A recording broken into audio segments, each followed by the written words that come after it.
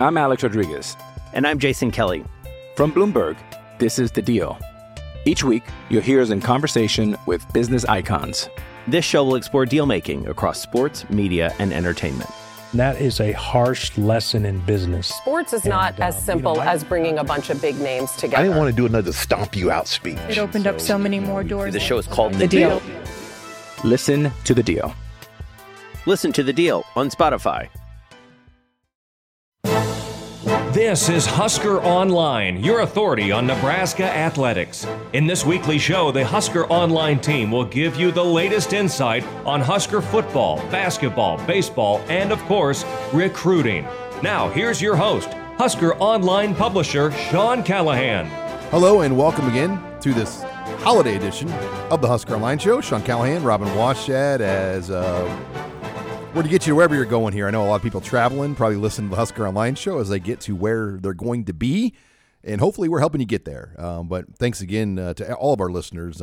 It's been an outstanding year for the Husker Online website and the podcast, and we couldn't have done it without any of you guys, so we appreciate everything our listeners bring and the downloaders that we get every week on the podcast channel.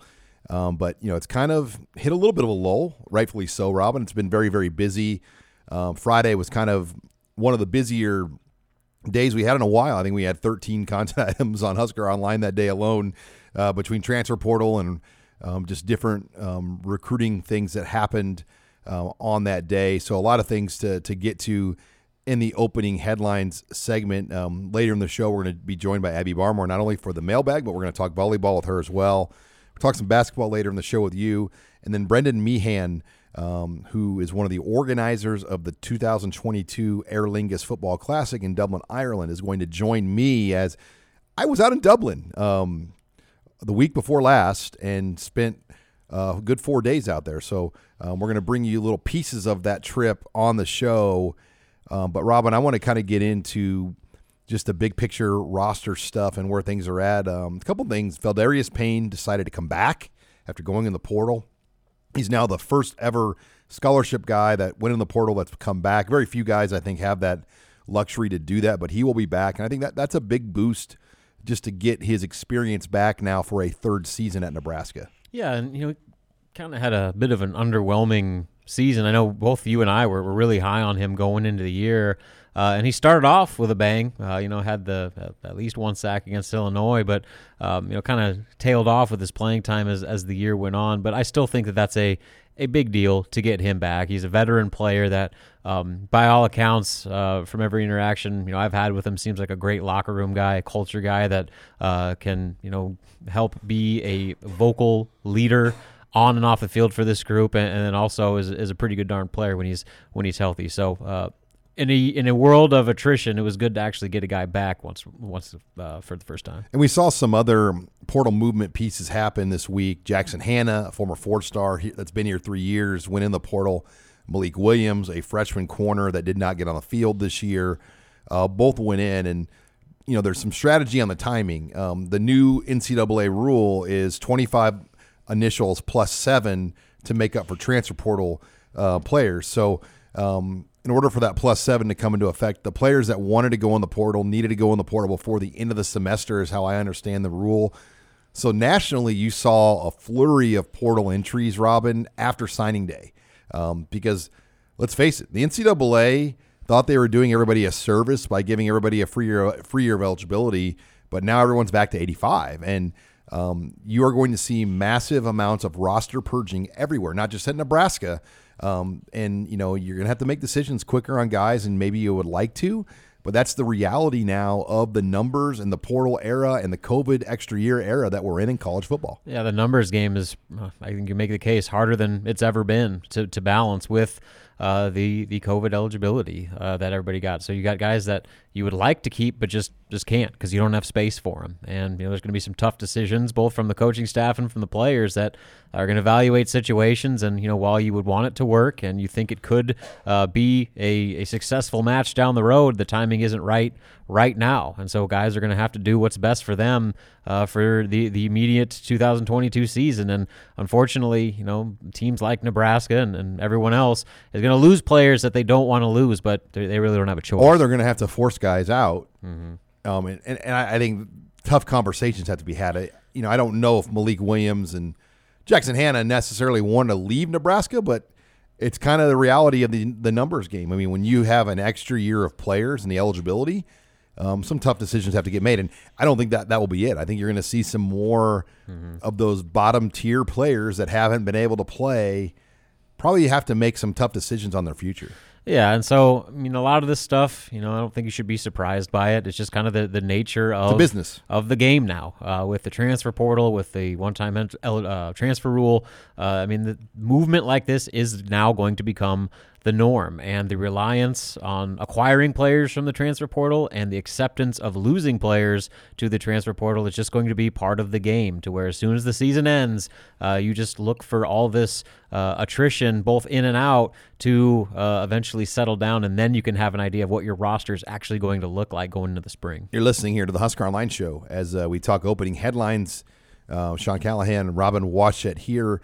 A couple news notes from Athletic Director Trev Alberts this week. The Red-White Spring Game will be April 9th. Practice, mark this down, will begin on Monday, February 28th.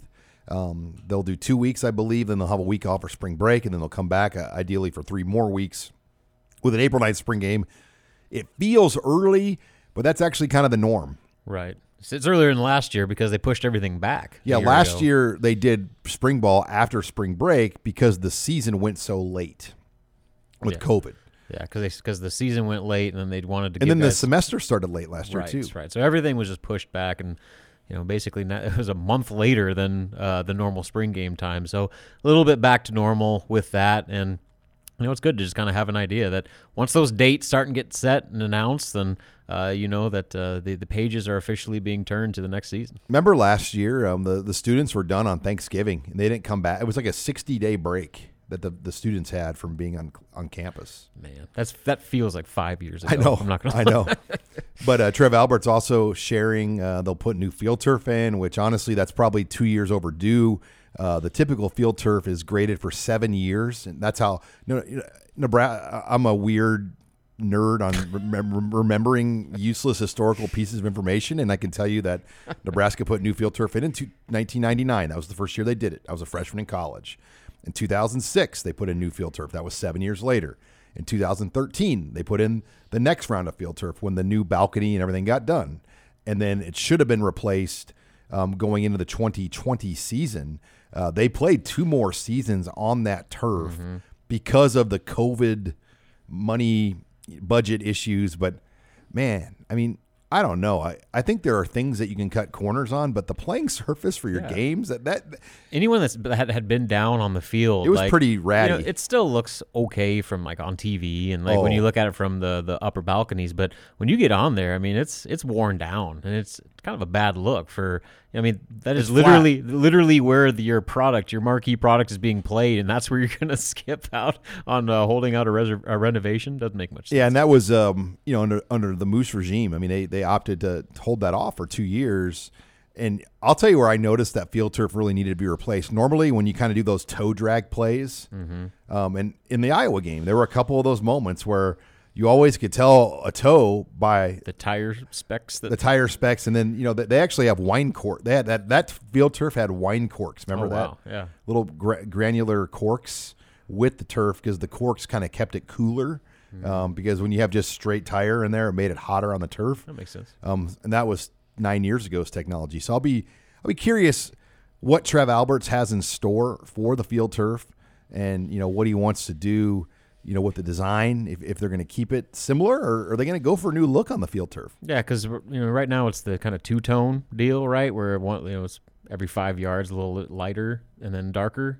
So I wonder if they're going to stick with that, or if they change it up and maybe do a different end zone look. Who knows? Some fans, they're not going to do this, but grass. There's only 4 grass surfaces in the Big Ten: Northwestern, Purdue, Michigan State, and Penn State. By the way, random stats I can share with you on this show.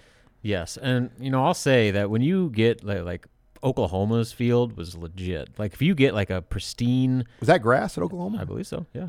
Anyway, when you get a pristine, natural grass field, you could just feel the difference. Like you can smell it. Yes, it feels and smells like football, but I've also seen it conversely where when it's not either it's because of weather or the play on the field has torn it up. Like it can get like where Northwestern's field and Purdue's field. Remember, there's like patches. They had of a fungus. Dirt and they had a fungus. It was terrible. So that's the risk you run, where there's just a lot more maintenance involved with the grass. So I'm sure they'll stick with the artificial. Yeah, Nebraska. I don't know if they've been grass since like the '60s. I mean, it's been a long time. I mean, they went to AstroTurf many years ago. Then they became the first college team or pro team to have field turfs, and they've kind of led the way with that surface. And every high school now has field turf, etc. But that will be something. With the spring game, April 9th, they'll start tearing that surface up. Back in the day when Nebraska used to win like the national championships, they would sell like pieces of the AstroTurf. Mm-hmm. They could be selling much of this turf. Mm-hmm. I think I remember the last time they you did and Nate, or we were doing a they had basically a big dumpster. Right outside of the northwest corner, and it wasn't really something you could take. No, I mean, it was like, I think I tweeted a picture. I was like, anybody want some turf? And people were like, wait a minute, is it still there? Like they're going to drive down and grab some, put it in their basement.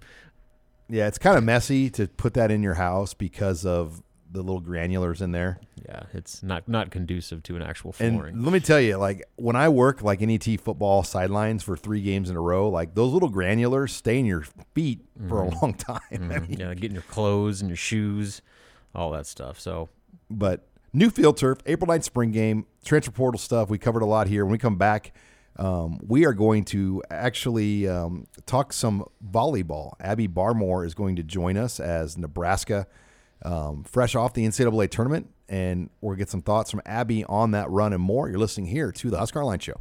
Hi, it's Sean Callahan with Husker Online. We all have smartphones, and we all know they're pretty amazing, but they also can be amazingly distracting, especially when we're around other people. So US Cellular wants us to reset our relationship with our phones by putting down our phones for $5. That's right.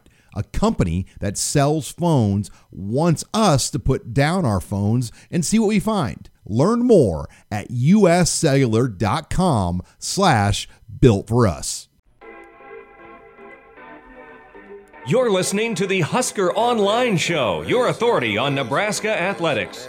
And we're back here on the Husker Online Show. Sean Callahan, Robin Waschett, as this segment brought to you by Tanner's Bar and Grill. Locations all over Omaha and Lincoln. Get on into Tanner's in Lincoln, 30th and Yankee Hill Road. I can tell you the place was hopping over the volleyball Final Four, especially when you factor in things like the YouTube cord cutter shutdown that lasted.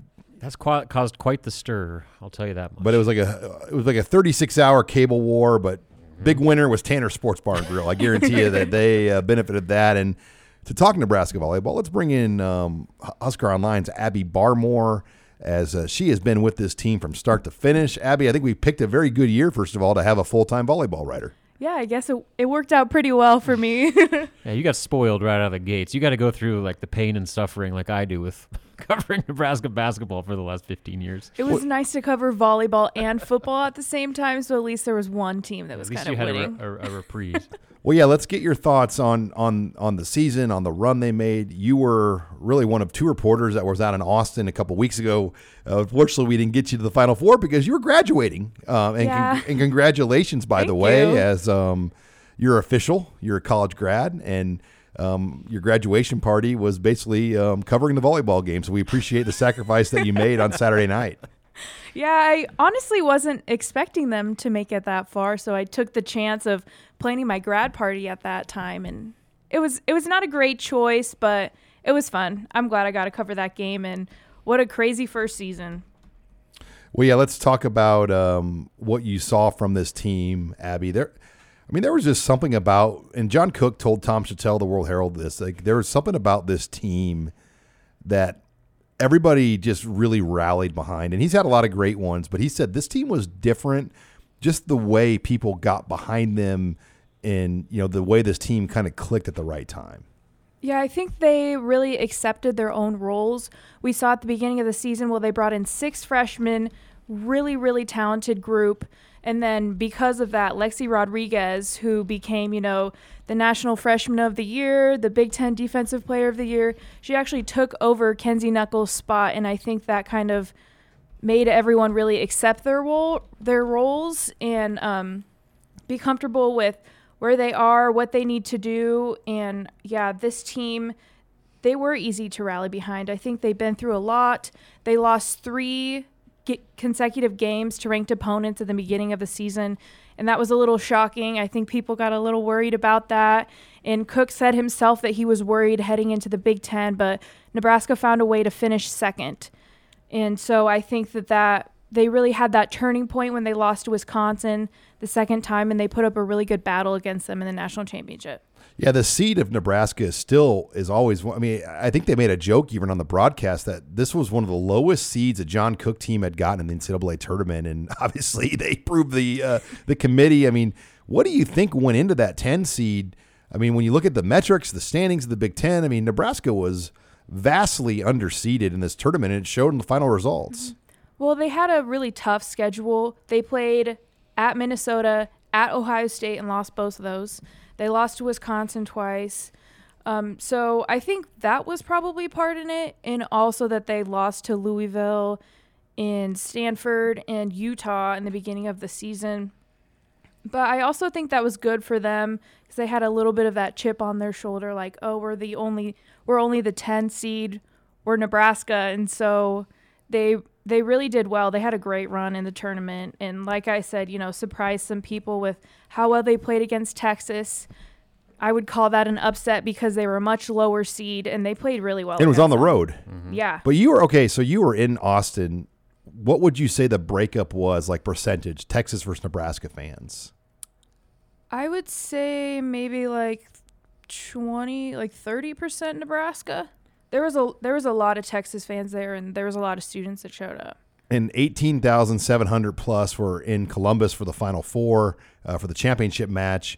Nearly 1.2 million watched that match, and it was on ESPN2. And I don't know if like the common listener understands, like when you go from ABC to ESPN to ESPN2, you're automatically just shaving off people because not everybody has ESPN2. Not everybody has ESPN.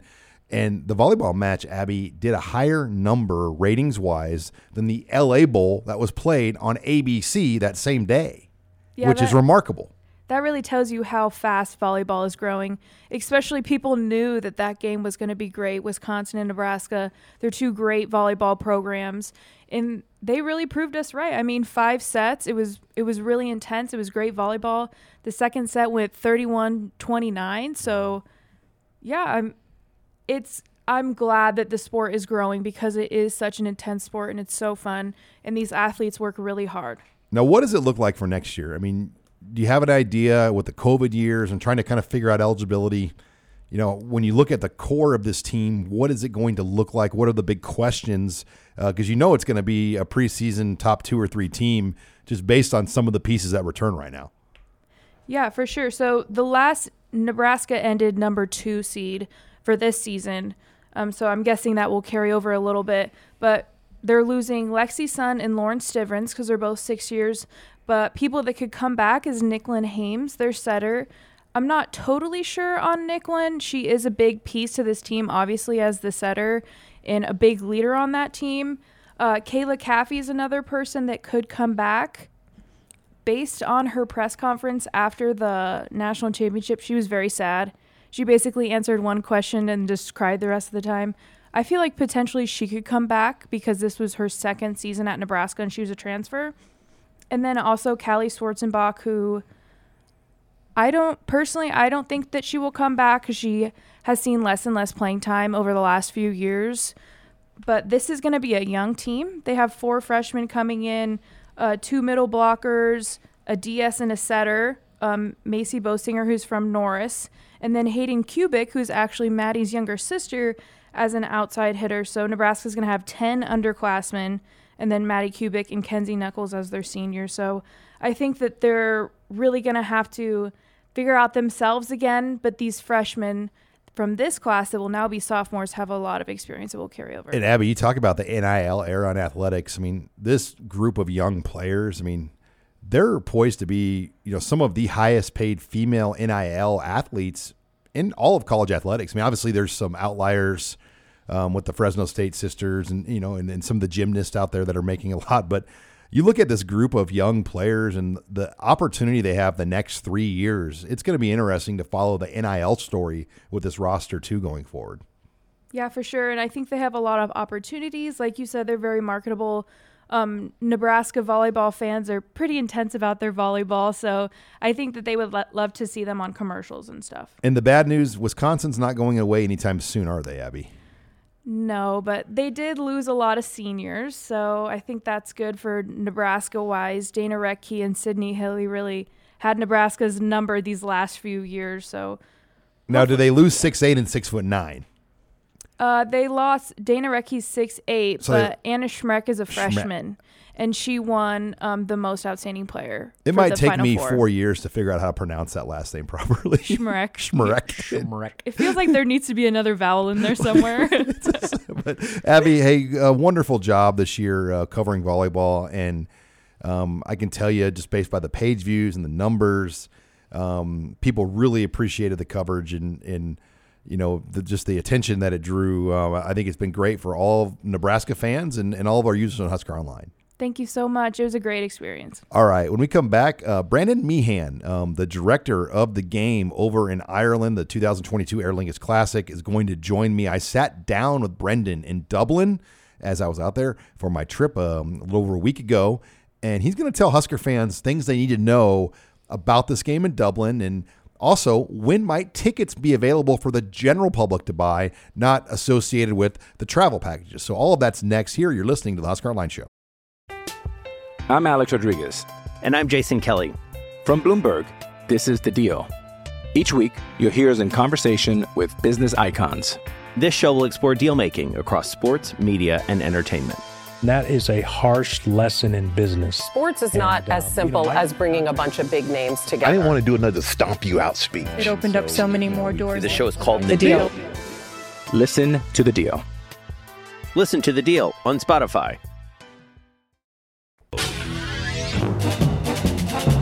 This is HuskerOnline.com, your authority on Nebraska athletics. And welcome back here to the Husker Online Show. Sean Callahan, as I said earlier, I'm in Dublin, Ireland. I've had a great chance to be out here for a good 3-4 days. And the guy that's really made a lot of it happen for us, Brandon Meehan, who is directly with the game, the 2022 Aer Lingus Classic that will be played here in Dublin, Ireland. Brandon's kind of the man on the ground. And Brandon, I can't tell you how excited Nebraska fans are to make this trip. And you've given me and Casey Fritton, who traveled with me, just an unbelievable sneak peek of what's to come out in Ireland. We really appreciate it. Yeah, you're more than welcome. And certainly I'm a very small cog in a bigger wheel that makes this happen. We're so excited to get the Husker fans out here. We had an advanced trip led by Bob Burton out here in January 2020. Which was in around 20 months out from the Illinois game that was meant to happen in 21. It's a long time ago. And then a couple of weeks ago, we had Brandon Meyer and the marketing and media trip out. So it's beginning to become real. Having you guys out here now is increasing the excitement levels. We're really looking forward to getting the Husker fans out here. We've heard so much about them, the energy they bring, the noise they bring, the colour they bring, how passionate they are about their football team. So to get them and to bring them out here to Dublin next August is something we're really excited about. And Brandon, a lot of Husker fans have already purchased their packages out there, but great opportunities right now. Huskers to Ireland's the website. Give the gift of Ireland for Christmas, as we know holidays are right around the corner. What have been some of the most popular packages? What can you tell us about just some of the things that you guys have available still that's out there? Yeah, HuskersToIreland.com for all that information. We will be launching event-only packages in the coming week, and then obviously post-Christmas there will be the ability for Husker fans to buy individual tickets through the university and through the normal channels which the university sell the tickets.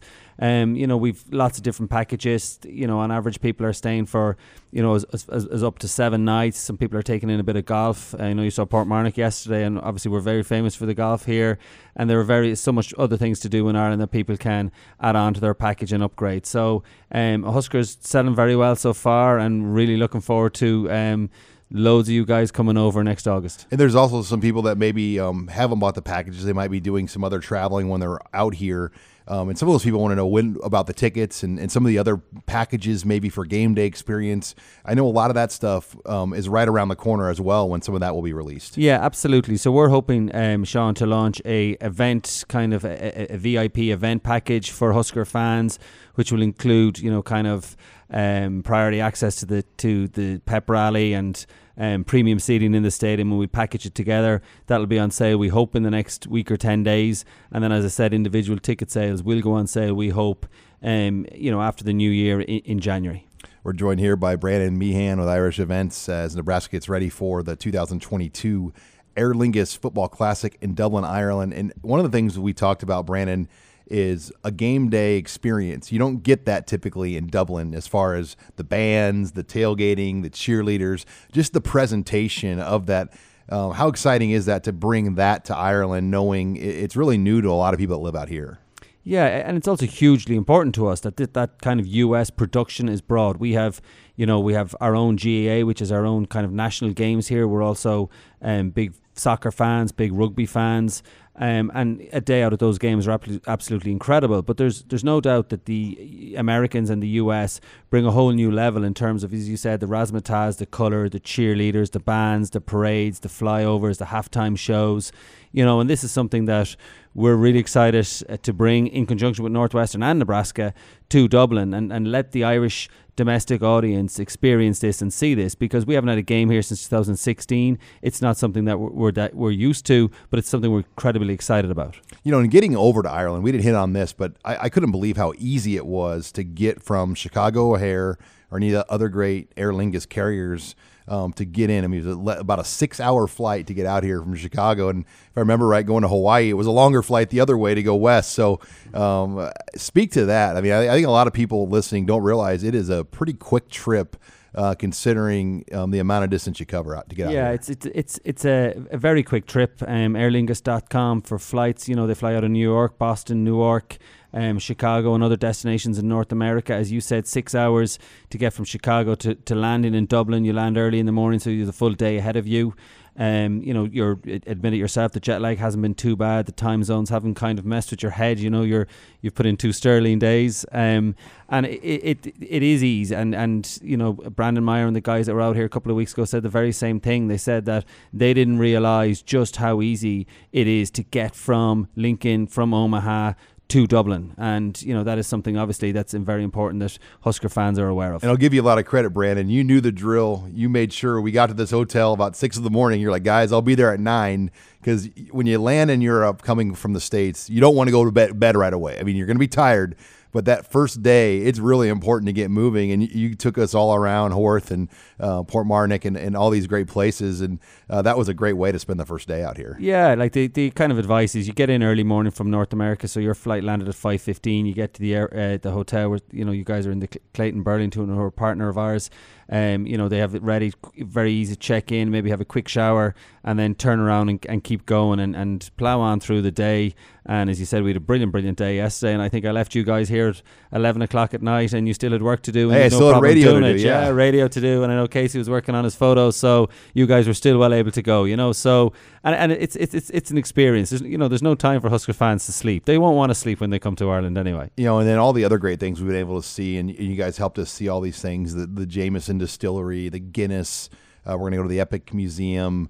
We did a great food tour. I mean, just there's so many things out there, and your people are all going to be there, obviously, to help Nebraska fans make sure they have the best time out here. Absolutely. We'll have people on the ground to help and to advise and to guide. What you saw today was kind of a lot of the more kind of famous tourist attractions, but there is so much more. A walk up Grafton Street, which is our main retail area, or around St. Stephen's Green, and even going outside Dublin, for the Husker fans who are deciding to stay for, that bit longer. We say in Ireland that we're 3.5 hours from Dublin. So anywhere on the island of Ireland is 3.5 hours from Dublin, and that's going to far. So like Galway's 2.5 hours away, Killarney's 3 hours away.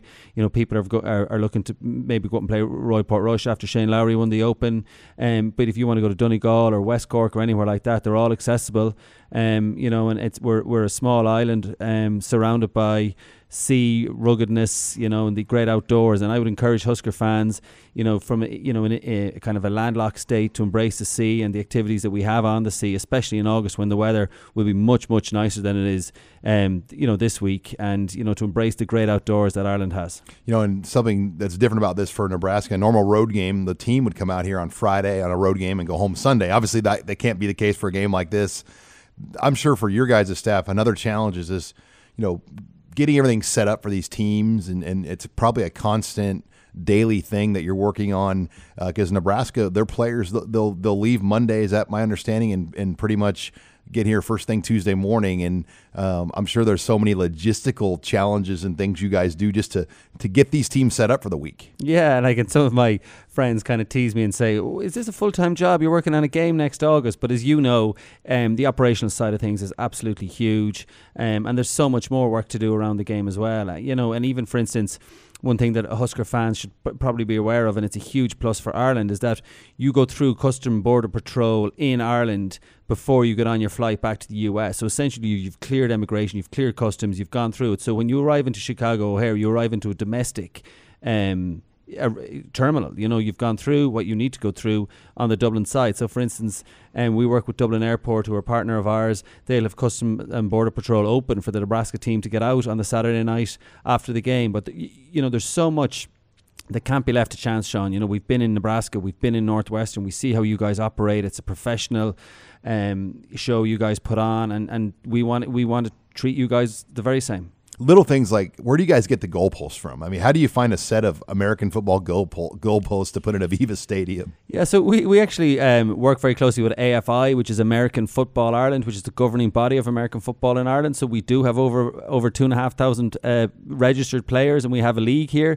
So we work closely with those guys, and they help us with things like lining the pitch and sourcing the goalposts and that kind of stuff. So,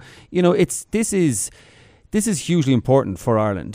This game is hugely important. The hospitality and the tourism industries have been decimated over the last 18 months. And, the more Americans we can welcome in, the better it is. And as a result, there are lots of different partners, both public and private. So we're backed by the government, but we're also backed by private partners. It's very important to Ireland, this series, this proposition, and this game next year. And as a result, loads of people come in behind us and support us. And that's going back to my opening remark when I said I'm a very small cog in a bigger wheel. Our team is very small, led by John Anthony in the US and Pork O'Kane in Ireland.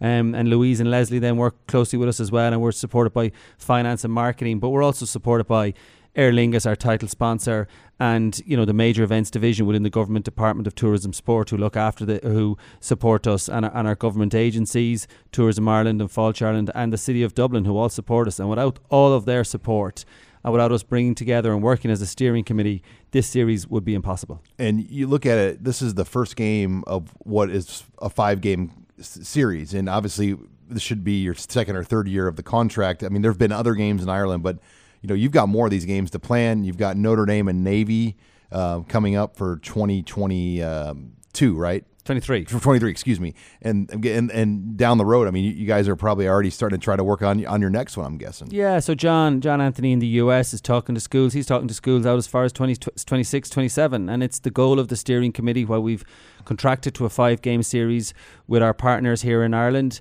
It's our goal as a steering committee that the first game of the US college football season will be played in Ireland forevermore, amen. And it'll be played on week 0, and that'll be the kickstart to the US college football season. And I think it's an incredible thing that we have an opportunity to try and create here in Ireland. As you said, it was meant to start in 2020 with Navy Notre Dame, then it was Illinois against Nebraska, but now it's you guys in Northwestern. You guys are kicking off the series. Notre Dame, Navy in 23, and we hope to announce 24 and maybe 25 during 22. Well, Brandon, I can't tell you how much I'm thankful for the hospitality you guys showed us here in December coming out to Ireland. We can't wait to get back here in August. Yeah, well, Ireland is known as the land of the Céad Míle Fáilte, which is the Irish for 100,000 welcomes. And, you've seen it over the last couple of days. It's our pleasure. We love it. It's part of our job, and we're so lucky to have it, and we're privileged to be involved in something like this. And what we will promise is that whoever comes out from Nebraska and the Husker fans, they will receive the very, very same welcome. And reminder, the website is Huskers to Ireland. Give the gift of Ireland for Christmas. Plenty of time still to get some of those last-minute presents for that Husker fan in your life at huskerstoireland.com. Thanks again, Brandon. More than welcome, Sean. All right, much more to come. You're listening here to the Husker Online Show. You're a podcast listener, and this is a podcast ad. Reach great listeners like yourself with podcast advertising from Libsyn Ads. Choose from hundreds of top podcasts offering host endorsements, or run a reproduced ad like this one across thousands of shows to reach your target audience with Libsyn Ads. Go to libsynads.com now. That's LIBSYN ads.com. You're listening to the Husker Online Show, your authority on Nebraska athletics. And we're back here on the Husker Online Show. Sean Callahan, Robin Washut. Thanks again to Brandon Meehan from Ireland as he joined me and gave some great information to Husker fans that are making that trip out to Dublin, Ireland. Reminder, the website is huskerstoireland.com to get more information on the different packages being offered to go out there. But now it's time to bring Abby Barmore back into the show. Abby, time for the mailbag, and we had a pretty good chat on Tuesday. I was in there over 2 hours, so I know lots of good questions, and we try to whittle down some of the better questions we get for the radio show. And what do you have to start us out with? Who are the Huskers' 2022 MVP on offense and defense? So we're talking about next season, and I think that's a great question on offense because, I mean, there's not a slam dunk returnee. You keep, like Omar Manning, Xavier Betts, Travis Vokolek. I'll say whoever their transfer portal quarterback is, that's probably going to be the MVP. Yeah, whoever ends up at quarterback is my guess right now. Now, defensively, you could go with like Luke Reimer. I mean, there's a lot of guys you can go with. I think I said Ty Robinson just kind of by default, but just because he's like one of the more known commodities. I forgot if I said Luke Reimer or what I said. But I mean, Garrett Nelson. I said Garrett Nelson. Yeah, I mean, my next choice would probably be Reimer, just because of the volume of tackles and statistics that he's going to put up if he plays like he did this past year. He's got the chance to put up some serious stats, and he's one of the most active and consistent players on that defense. Who's your defensive MVP, Abby? Ooh, I would say Garrett Nelson. Garrett Nelson, okay. I feel good about him. Yeah, and offense, I'm not even going to ask, because literally nobody knows. Like, Mark Whipple better be the offensive MVP. I mean, that's really what it comes down to. Yeah, and again, I think that it's going to come down to what that quarterback position looks like, because that is going to determine what the offense is. And we'll be able to answer a lot more of those questions once we actually know who will be under center. All right, what do you have next? What is the percentage chance that Nebraska loses a defensive assistant coach this winter?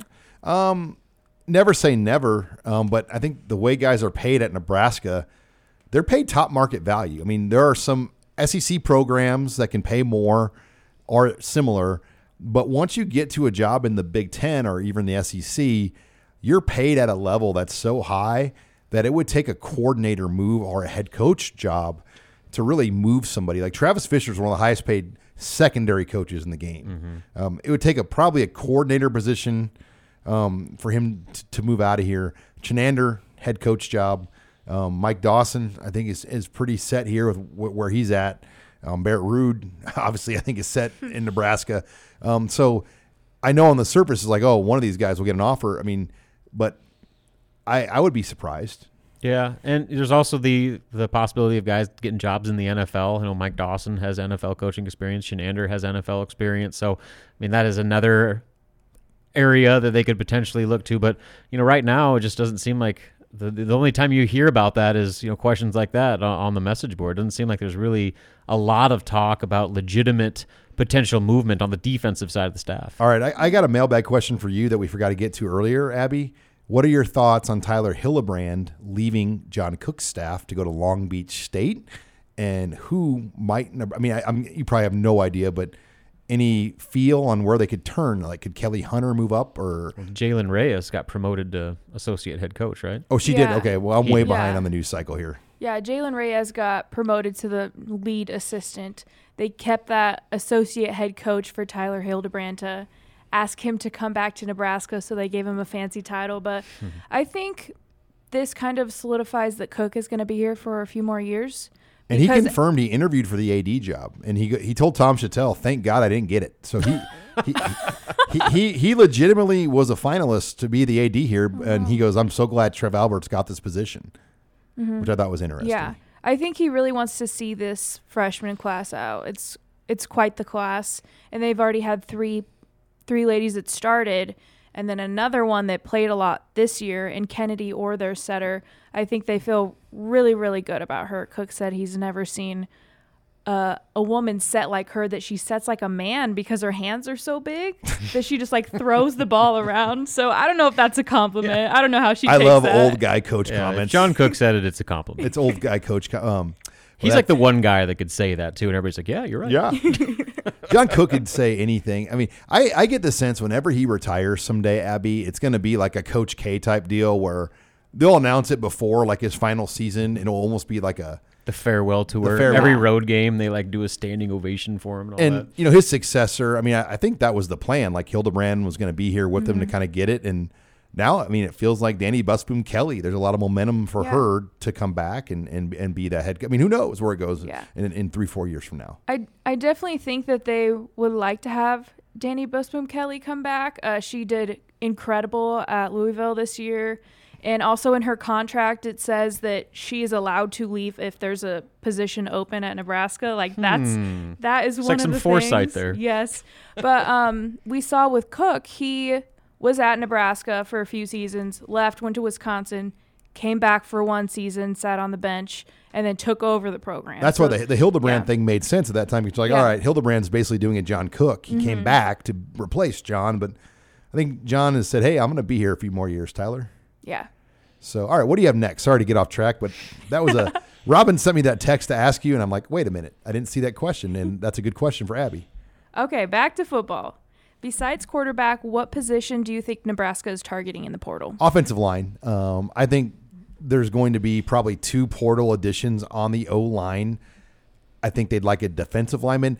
And I don't think, Robin, that it's a set number. I think the number is, can these guys make Nebraska better at football? Because there's probably a lot of spots they can upgrade if they feel they get the right guy. And that's it. I mean, that's really it. And I wish I knew who the quarterback is going to be.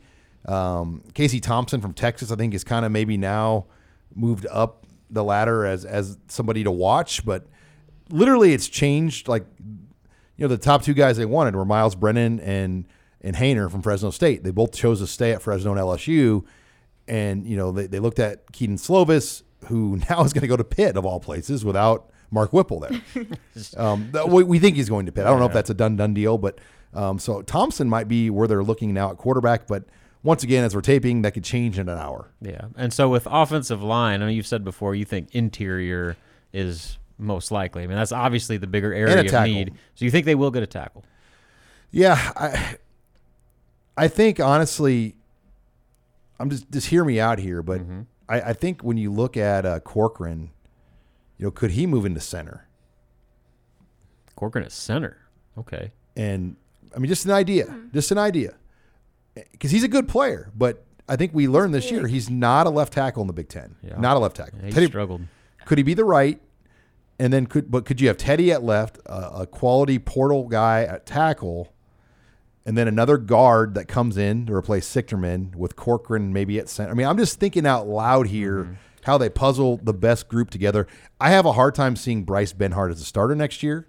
In the center thing, I don't know if there's anybody else on the current roster that I would say has a chance. They've got guys that have done it, but nobody has like any real experience and has a bona fide center. Like Hickson could do it, but Piper could do it. Yeah, and that's. But, I mean, how good do you feel about those options at this point? So I think Donovan Raiola has a puzzle to put together, and you know, Corcoran's future, is he a right tackle once Prohaska's back, or could they say, look, you're an NFL center, and we think you'd be a really good one? I don't know. We'll see kind of where that goes. He's a talented player, but I think we learned he's not a left tackle in the Big Ten this year. Yeah, and I guess the good news is they have pieces. They just got to figure out where the best 5 need to end up and who they need to bring in to bolster that group that needs a lot of work. All right, final question, Abby Barmore. Your favorite Christmas movie? Ooh, I mean, it's really hard not to say Home Alone. I mean, it's a good one. A lot of memories with Home Alone. I think we are going to possibly see a Christmas Day movie with my family. Sing 2. Okay. Have you seen Sing 1? No. Ooh. I have not. What? No. It's a good one. Robin, you have kids? You have kids. I don't know. I wait for them to pop up on, whatever the streaming service is, so I'll see it then. But no question, Christmas Vacation. I mean, by far the best Christmas movie, in my humble opinion. The amount of quotable lines that I say every year at as many opportunities as possible is just endless. So, Randy Quaid, Uncle Eddie, Cousin Eddie, I should say. There's a pretty good list of just memorable ways that you can apply that movie into real life. 4 Christmases with Reese Witherspoon and Vince Vaughn. That is a really good one, especially if you come from a divorced family, like learning how to juggle all your different Christmases. And they purposely try to go on a trip every year to get out of doing all the Christmases, and their trip gets canceled and they get interviewed on TV in the airport. So then their family's like, oh great, your trip's canceled, you can come. Christmas Story is a no-brainer. That has to be on your list. But here's a sneaky one from going back, way back to Bill Murray and Scrooged. Have you ever seen Scrooged? If you haven't, it's awesome. I love that movie. Michael Severe will back me up on this. We've had this conversation that it's probably one of the more underappreciated Christmas movies, and it's geared for adults, so it's not one you sit down with the kids and watch, but it's a kind of a dark comedy Christmas movie that is an all-timer. A really bad one is Office Christmas Party. We just watched that one. It's bad, isn't it? Yeah, but it's funny though. Just like an office party that just goes. I think we might have even. I don't even know if I saw that in the theater, but it was. Yeah, my wife and I saw it in the theater. What about you, Abby? As we wrap it up, what's your favorite Christmas movie? I gotta say, Elf with Will Ferrell. That's my wife's favorite. Well, Abby, Merry Christmas and Happy Holidays to you and your family, and thanks again for all of your work with us on Husker Online this year. Thank you so much, Great guys. job, Abby. Merry Christmas. All right, when we come back, we'll close the show. We'll talk some basketball with Robin Washut. You're listening here to the Husker Online Show. You're a podcast listener, and this is a podcast ad. Reach great listeners like yourself with podcast advertising from Libsyn Ads. Choose from hundreds of top podcasts offering host endorsements, or run a reproduced ad like this one across thousands of shows to reach your target audience with Libsyn Ads. Go to libsynads.com now. That's LIBSYN ads.com. This is Husker Online, your authority on Nebraska athletics. Final segment here of the Husker Online Show, this holiday edition. Hopefully we're helping you get to wherever you're going. And once again, happy holidays, Merry Christmas. And thanks you to everyone that makes the Husker Online Show the most popular and downloaded Husker podcast on the internet, as we are very grateful for all of our loyal subscribers and users that help us make everything possible. But Robin, let's talk Nebraska basketball, Kennesaw State game, and then kind of a long break. And I think everybody needs a long break. I was at the Kansas State game on Sunday, and, once again, Nebraska fans show up in big numbers. By the way, if you want a hot dog or popcorn in the arena, good luck to you. That's a whole another soapbox I'll get on. But, these fans continue to support this team.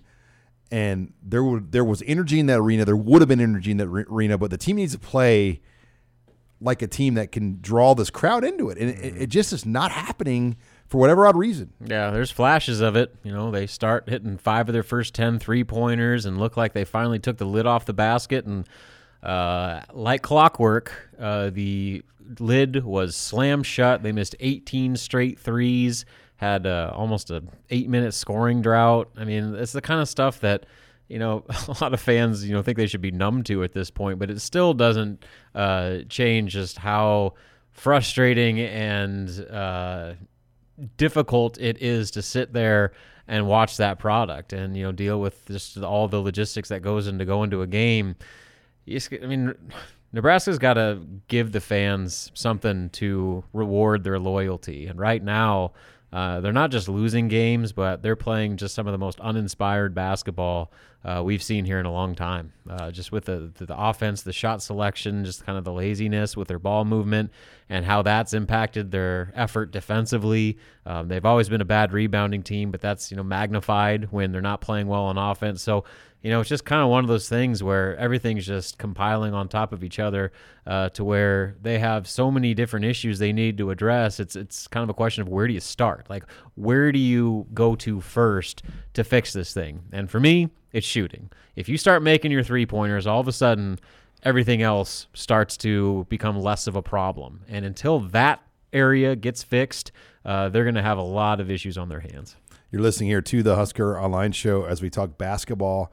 I mean, do you think just getting Trey McGowan's back in January, is that going to do anything? Is that going to take some of the issues away? I mean, Verge is a talented player at times, but some of the things he does has caused the problems for the offense and just led to inconsistencies. Could Trey coming back have any difference? Well, a lot of the stuff that Alonzo Verge struggles with and infuriates fans over are a result of everybody else not doing their job. How many times has he driven into the paint, kicked it out, and then one of his teammates misses a wide-open three-pointer? Bruce Pearl at Auburn said that, if Nebraska could shoot, Alonzo Verge would be averaging 10 assists or more per game. So, yes, he takes a lot of bad shot. Yes, he over-dribbles. Yes, he sometimes misses guys that are wide open because he's trying to do too much. But I think that is it's a two-part. One of them is he's not a true point guard. He's a two guard that is trying to transition to becoming a lead point. But also two is he looks like he's trying to do it all himself because a lot of times he has to, because there's no one else that is capable of doing anything consistently right now on offense, or at least remotely consistently. So like I said, they got a lot of issues. Alonzo is certainly part of that, but he is hardly the sole reason for why this offense has been what it's been. And again, if the guys that they brought here to shoot threes start making threes, Alonzo Verge looks a lot better. Fred Hoiberg looks like a way better coach. So that's, again, if I had to pick one area that if you could fix one thing, that would be it, because all of a sudden that covers up your warts defensively. You start playing with more fire, and the ball movement doesn't have to be so precise the way it is now for them to get anything close to a good shot. So there's a ripple effect that I think starts with actually being able to shoot three-pointers the way that Fred Hoiberg himself said this team was capable of when he called this the best three-point shooting team he'd assembled at Nebraska, and never in a million years would he have assumed that would be one of the weaknesses this team was fighting. They had a lot of issues, but shooting was not supposed to be one of them. Yeah, you just look at it, and they're just not getting good shots, Robin. And the ones the good looks they are getting, they're just missing. And so I think a lot of missing those shots leads to frustration, and they don't move the ball, and then they start jacking up the 25, 30-footers that we've seen. Step backs. Yeah, the step back, and the mid-range where they over-dribble and try to shoot over traffic in the lane. Those are the types of shots that makes Fred want to pull his hair out. He said that they were 1 for 13 inside the paint on mid-range shots against Kansas State. And so it's not just the threes. It's everything. It's contested shots when you're trying to force it around two bigger, stronger defenders in the paint and getting your shot blocked. I mean, those are the types of things that they just do way too much of. So sure, they're taking some bad threes, but they're also taking a lot of good ones and just missing them. And I think as a result of that, they take a lot more poor percentage shots to try to force the issue as opposed to work within the offense. Well, and we see sometimes they'll hit some bad ones early, and that's almost a curse because then you start taking more bad ones. And if you're an opposing coach, you're just like, let's keep doing what we're doing. Those shots aren't going to keep falling. And that's kind of what happened on Sunday against Kansas State. I mean, they hit some early ones that weren't all great shots, and then they started to miss them all as the game went on. Well, Keisei Tominaga, he hits 2 in a row right off the start and then misses his next 8. He finished 2 of 10 from three-point range after making his first 2. So, I guess I don't know. you look at the roster, Casey was the percentage-wise the best three-point shooter in junior college last year. C.J. Wilcher was referred to by Travis Steele at Xavier as one of the best three-point shooters in the 2020 class. Bryce McGowan shot over 40% from three-point range in high school and took second at the Iverson Classic in the three-point contest. All of those guys are shooting under 30% from behind the arc right now. And so Lat Mayen, he's another guy that, Fred raved about for the last 2 years about the matchup problems he could pose with his three-point shooting, and he's been awful just from a numbers perspective. So the guys that they counted on to change the dynamic of this offense have vastly underperformed, and as a result, they really don't look like a team with any sort of identity on offense. All right, well, that wraps it up here for this edition of the Husker Online Show. Make sure you follow Robin's basketball work on HuskerOnline.com. And Robin, once again, said this to Abby, thank you for all you do for sitting through Nebraska basketball games. It's been a year, but we made it. Hey, we had a tough year.